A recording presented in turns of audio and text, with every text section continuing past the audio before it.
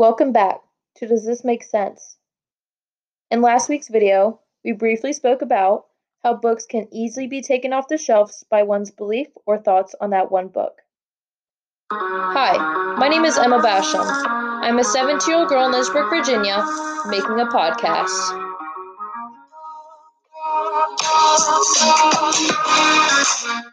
Okay, so when you're looking for movies to watch, you see the rated R or PG-13, right? Yeah, that's censorship. Gosh, censorship is just everywhere if you think about it. However, I feel today that we should talk about censorship and movies. My former English teacher, Miss Maxwell, was talking to us one day in class how movies are rated.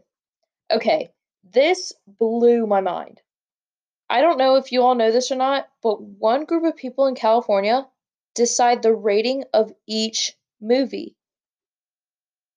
That just blew my mind, and even crazier, it's always a random group of people. Wow. I mean, why is it always a random group of people? Why not a group of people that is certified for that career? Crazy. Anyways, back to censorship. It makes sense why movies are censored for the words, actions, and the topic of the movie is definitely made for certain ages. I mean, come on, that's a no-brainer to me.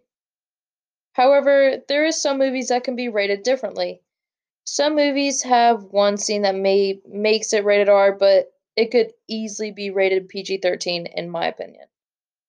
Also, censorship blocks those scenes so it can be displayed on regular TV. In conclusion, censorship is really important for movies, like 100%. In next week's podcast, also the last podcast, we're going to have a little more fun with censorship.